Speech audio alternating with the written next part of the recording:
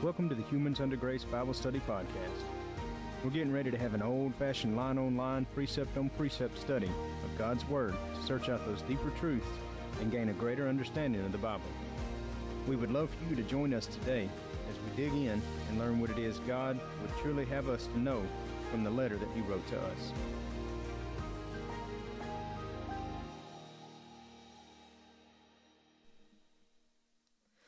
Hello there and welcome into the study today. God bless you. We're glad to have you. We're going to be starting a new book, the book of Revelation. Now, there's a lot of confusion and a lot of misinformation about this book. And, one of the things a lot of folks say that it's not for us to understand the book of Revelation. And they're kind of showing their ignorance in that because the word revelation means the unveiling or the revealing. So if God when God put this book in here, whenever He gave this revelation to John, and He said, write this down and spread it to everybody, then why wouldn't we need to learn that? And then again, you've got some that'll say, well, you don't need to know the book of Revelation because that's during the, that's during the tribulation, and you're not going to be here for that. Well, then that nullifies so much of the Bible, and it's simply not true. Now, the confusion in this is, people find it hard with the symbolism and all that, but what you got to do is be sure to keep your subject, keep your time frame, and where everything's at. This book is very chronological, and basically, if you can count to 7, you can get through this book because that's what you've got. You've got the 7 seals, 7 trumps, and 7 vials, and God does a great job of explaining exactly what's going to happen. Now, it does swap between heaven and earth throughout the structure of the book, but that's all right. We'll stick with the subjects, and we'll just work right through this and get it all figured out. All right, so we will go ahead and jump right into it. Revelation chapter 1, verse 1. We ask for clarity and understanding from our Father in Jesus' name. And verse 1 reads, the revelation of Jesus Christ, which God gave unto Him to show unto His servants things which must shortly come to pass. Now see, He said to show unto His servants. We're supposed to know this. We're His servants. And He sent and signified it by His angel unto His servant John. Now that's the angel of the Lord. Verse 2, who bear a record of the word of God and of the testimony of Jesus Christ and of all things that he saw. What it's saying is that John has written this down and he's telling you everything that he saw. Verse 3, blessed is he that readeth, and they that hear the words of this prophecy, and keep those things which are written therein, for the time is at hand. Now see, we got to the 3rd verse, and it says, blessed is he that readeth, and they that hear the words. So if we're not meant to know this, then why would in the 3rd verse it says, blessed are those that read it? We're supposed to know this book. Verse 4, John, to the 7 churches which are in Asia, grace be unto you, and peace from him which is, and which was, and which is to come, and from the 7 spirits which are before his throne, and from Jesus Christ, who is the faithful witness, and the first begotten of the dead, and the prince of the kings of the earth, unto him that loved us and washed us from our sins in his own blood. He paid that sacrifice for us for one and all time so that we wouldn't have to worry about death. He's the first begotten of death. He was the one that through him we receive that resurrection. He has victory over death. Verse 6, and hath made us kings and priests unto God and his Father. To him be glory and dominion forever and ever. Amen. And that means that's that. He's got the glory and he's got the dominion forever. Behold, he cometh with clouds, and every eye shall see him, and they also which pierced him. And all kindreds of the earth shall wail because of him. Even so, amen. Now, if we go back to Acts chapter 1, verse 10 and 11, let's talk about this. He comes with the clouds, because this, sometimes this throws some folks They misinterpret a few verses and get a whole nother doctrine out of this. Acts chapter 1, verse 10. Now, the disciples are standing on the Mount of Olives, and Christ has just told them in 50 days, which would be Pentecost, I'm going to send the Holy Spirit. Verse 10, and while they looked steadfastly towards heaven, as he went up, Christ is being taken into heaven, behold, two men stood by them in white apparel, this being angels, which also said, Ye men of Galilee, why stand ye gazing up into heaven? This same Jesus, which is taken up from you in heaven, shall so come in like manner as you have seen him go into heaven. He's going to come back the exact way that he left. All right. Verse 8 back in Revelations. I am Alpha and Omega, the beginning and the end, saith the Lord, which is and which was and which is to come, the Almighty. You see, time does not mean anything to God. Time is a thing that humans put on stuff. A time to wake up, a time to eat breakfast, a time to go to work, a time to come home, time to go to sleep, and time to do it all over again. That's a human thing, a flesh thing. That God is not restrained by time. Verse 9, I, John, who also am your brother and companion in tribulation, and in the kingdom and patience of Jesus Christ, was in the isle that is called Patmos, for the word of God and for the testimony of Jesus Christ. So, what he's saying here is, he's our brother, he's in the flesh, and he's gone through this tribulation.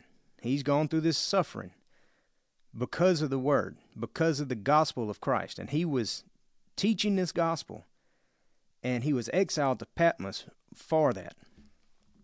Verse 10. This is John, I was in the Spirit on the Lord's day, and heard behind me a great voice as of a trumpet. Now, that doesn't say that the church was taken to the Lord's day. It says, I, John, was taken to the Lord's day. Now, what's the Lord's day? It's that time at the seventh trump, as it says in 2 Peter chapter 3, verse 8, a day with the Lord is 1,000 years, and 1,000 years is a day. It's the beginning of the millennium. That's what the Lord's day is that millennium. So he is taken to this first day of the millennium at the sound of the seventh trump. And then he picks up from there, verse 11, saying, I am Alpha and Omega, the first and the last, and what thou seest, write in a book, and send it unto the 7 churches which are in Asia, unto Ephesus, and unto Smyrna, and unto Pergamos, and unto Thyatira, and unto Sardis, and unto Philadelphia, and unto Laodicea. Now there's your 7 churches. Verse 12, I turned to see the voice that spake with me, and being turned, I saw 7 golden candlesticks. We got some symbolism here. Now, don't let it spook you, because it's going to be interpreted. Verse 13, and in the midst of the 7 candlesticks was one like unto the Son of Man, that being Christ, clothed with a garment down to the foot, and girt about the paps with a golden girdle. He's getting ready. What's he getting ready for? He's the bridegroom. He's getting ready for that marriage of the Lamb. Verse 14, his head and his hairs were white like as wool, and white as snow, and his eyes were as a flame of fire, just pure, all purity. And his feet like unto fine brass, as if they burned in a furnace, and his voice was the sound of many waters, meaning powerful and smooth, all at the same time.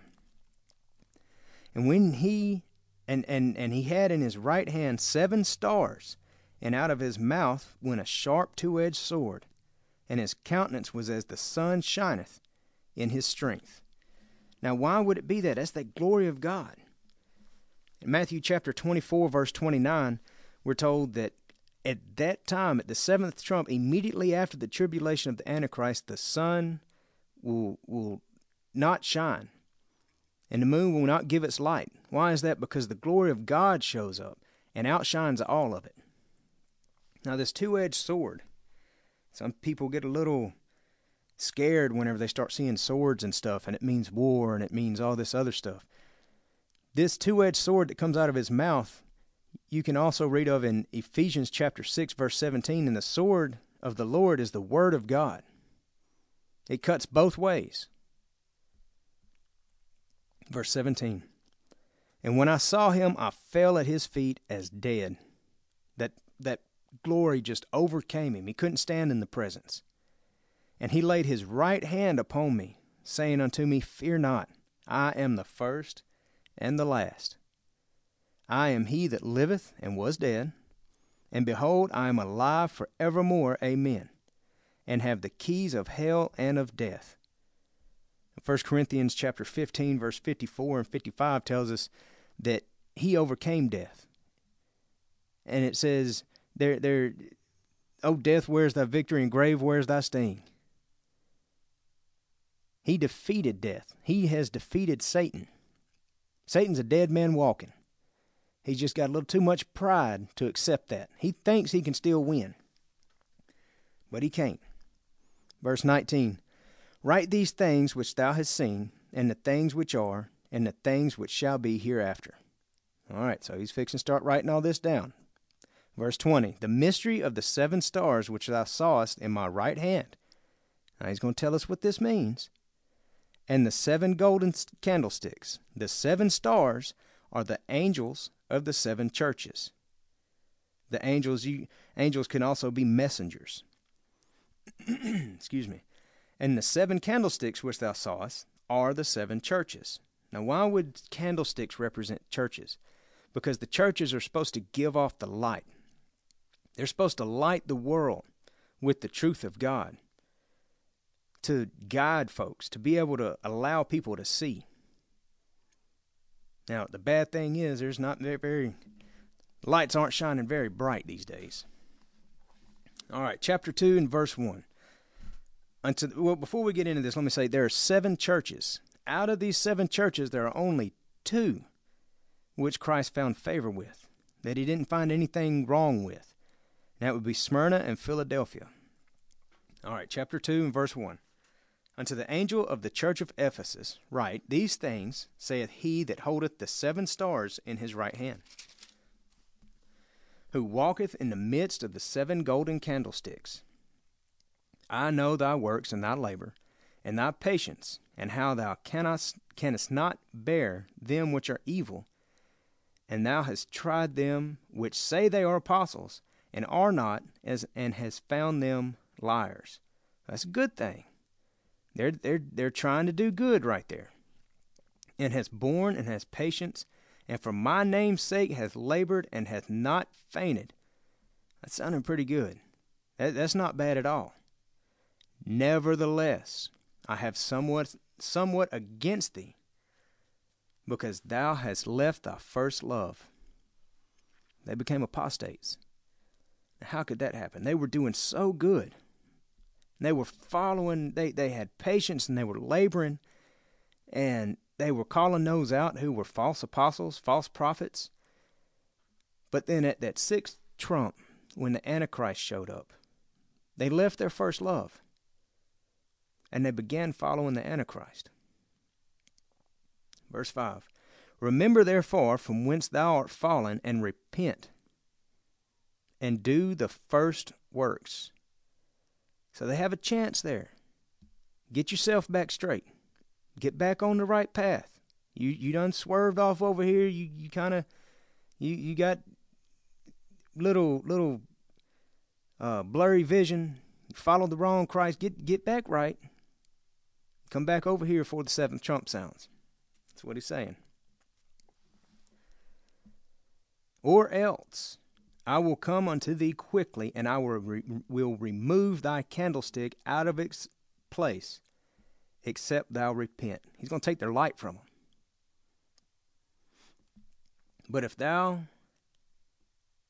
But this thou hast, that thou hatest the deeds of the Nicolaitans, which I also hate. He that hath an ear, let him hear what the Spirit saith unto the 7 churches. To him that overcometh will I give to eat of the tree of life, which is in the midst of the paradise of God. So he's giving them this chance. He's telling them, look, y'all have done really good. You did really good. Right up until you pulled a 180. But you still got a chance to straighten this out. Verse 8, and unto the angel of the church of Smyrna write. Now, pay attention to what he tells Smyrna, because this is one of the churches that's good to go. These things saith the first and the last, which was dead and is alive.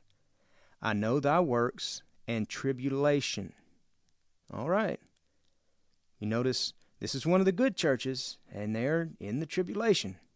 It happens. We're not going anywhere. We're going to be right here. We got to fight this. By fighting this, I mean we got to stand against the Antichrist. And poverty, but thou art rich. And I know the blasphemy of them which say they are Jews, and are not, but are the synagogue of Satan. Now, we've heard that before. In John chapter 8, verse 44, Christ nails it on the Pharisees, on the high priest. And he said, you are of your father the devil. That synagogue of Satan that has come in and pretends to be the high holy order of whatever, everywhere. But they're not. Verse 10, fear none of those things which thou shalt suffer. Behold, the devil shall cast some of you into prison, that ye may be tried, and ye shall have tribulation 10 days. Be thou faithful unto death, and I will give thee a crown of life. Now, what's that mean, be thou faithful unto death? That means don't worry about the devil. You see, God also will say he allows Satan as the Antichrist to have rule on the earth and to do pretty much whatever he wants to do. But he says, touch not mine anointed. And these from Smyrna who are cast into prison, that they may be tried, this is that time whenever they are to be delivered up and the Holy Spirit will speak through them, giving that testimony of God that even convinces the naysayers, because it's not us speaking, but the Spirit of God speaking through us. Verse 11, he that hath an ear, let him hear what the Spirit saith unto the churches. He that overcometh shall not hurt of the second death. Now, what is the second death? The second death is the death of the Spirit for those who don't overcome. At the end of the millennium, at the white throne judgment, those who have not decided to follow God and to love God will receive the second death. All right, verse 12. And to the angel of the church in Pergamos write, these things saith he which hath the sharp sword with two edges. I know thy works, and where thou dwellest, even where Satan's seat is. And thou holdest fast my name, and hast not denied my faith, even in those days wherein Antipas was my faithful martyr, who was slain among you, where Satan dwelleth. Now, Antipas is a witness who is faithful through the tribulation. Verse 14, but I have a few things against thee, because thou hast there them that hold the doctrine of Balaam. What was this doctrine of Balaam? In Numbers chapter 22 to 25, we see that Balaam will preach for money. He was getting paid off by a king to prophesy against Israel and for idol worship. So all he's doing is tickling the ears and just trying to rack up all the money he can using God's word and to do it. Not necessarily God's word, but kind of fumbling around here and fumbling around there and making people feel good and never gets around to really teaching the word of God. Who taught Balak to cast a stumbling block before the children of Israel, to eat things sacrificed unto idols, and to commit fornication. As fornication would be idolatry. You know, we as humans, we can't really understand what idolatry means because we're not designed to be worshipped. Only God is. but we do know what adultery is. We have that sense of understanding that. So a lot of times whenever you see fornication or adultery, it's really God trying to express to us the idolatry side of things and how he feels about it. Verse 15, so hast thou also them that hold the doctrine of the Nicolaitans, which things I hate. Well, now that's not good. They just kind of have a mixed bag here. Repent, or else I will come unto thee quickly, and will fight against them with the sword of my mouth. What is that? He's going to come through and knock them down with the truth. Verse 17, he that hath an ear, let him hear what the Spirit saith unto the churches. To him that overcometh will I give to eat of the hidden manna. And I will give him a white stone, and in the stone a new name, written, with which no man knoweth, saving he that receiveth. Verse 18, and unto the angel of the church of Thyatira write, these things saith the Son of God, who hath his eyes like unto a flame of fire, and his feet are like fine brass. I know thy works, thy charity and service, the faith, and thy patience, and thy works, and the last to be more than the first. Notwithstanding, I have a few things against thee, because thou sufferest that woman Jezebel, which calleth herself a prophetess, to teach and to seduce my servants to commit fornication, and to eat things sacrificed unto idols. Now, what is this Jezebel? This is the whore of Babylon that we'll get into, and it being those that just follow right in with the Antichrist. They're just set up, hook, line, and sinker, and here they go. They're on his wagon. They're getting ready to fly out of here. And I gave her space, verse 21, and I gave her space to repent of her fornication, and she repented not. Well, why would she? She's in bed with the Antichrist. She's in bed with Satan. Verse 22, behold, I will cast her into a bed, and them that commit adultery with her into great tribulation, except they repent of their deeds. That's God's wrath coming through.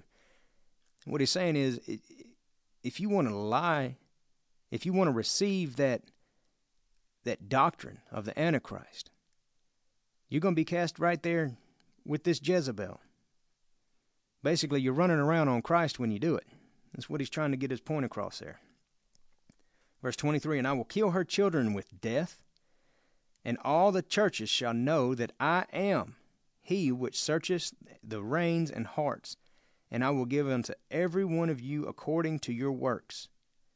But unto you I say, and unto the rest of Thyatira, as many as have not this doctrine, and which have not known the depths of Satan as they speak, I will put upon you none other burden, but that which ye have already hold fast till I come. But that which ye have already hold fast till I come. Now what's that saying right there? You can be right in the middle of God's wrath, of the pouring out of that cup. And if you're in good standing with God, it'll just be the warming fire, the warming feeling of his Spirit coming over you. Whereas for those that aren't, it will be that consuming fire raining down on them. You see, he has that ability to not destroy everything, but those even in the middle of the most wicked, if they are good and they are doing the best they can and following God, the true God, they won't be harmed.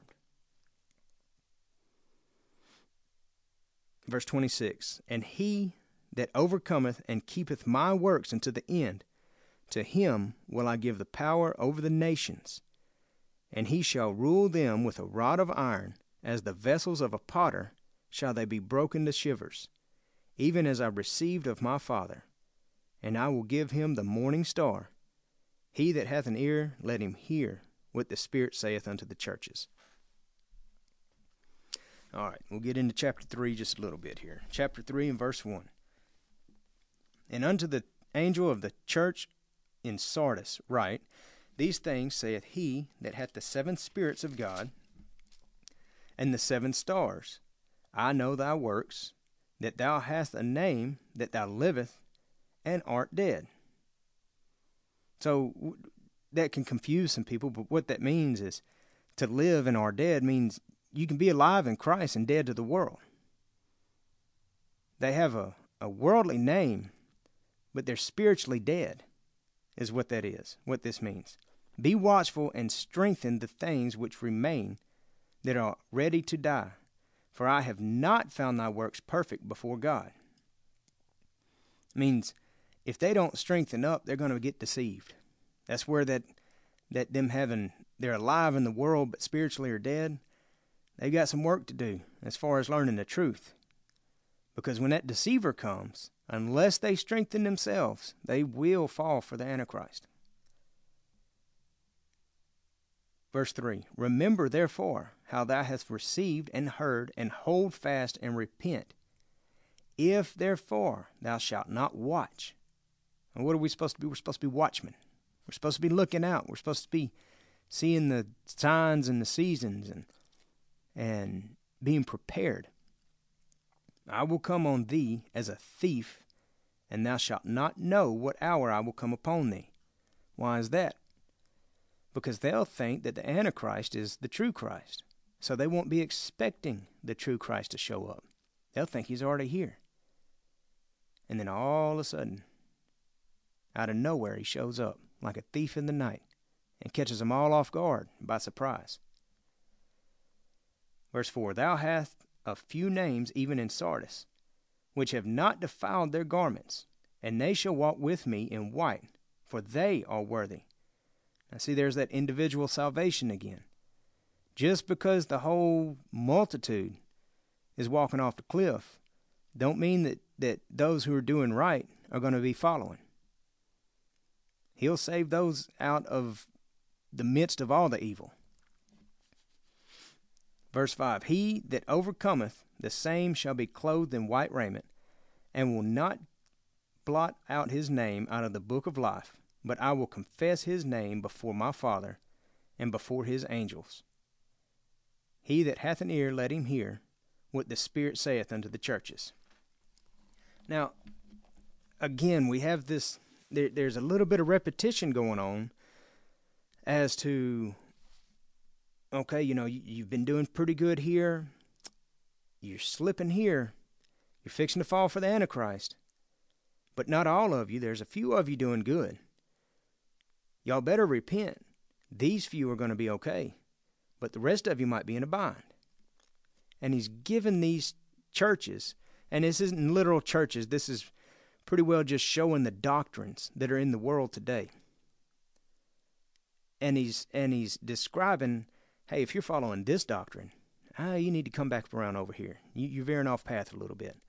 If you're following this doctrine, you're going to be fooled. If you're following the doctrine of Smyrna, hey, you're doing okay. Hang in there. You're going to be all right. Now, in the next study, we'll get into verse 7, and we'll get into Philadelphia, the other church, the only other church that is approved of Christ in this book of Revelation. God bless y'all. Y'all have a great day.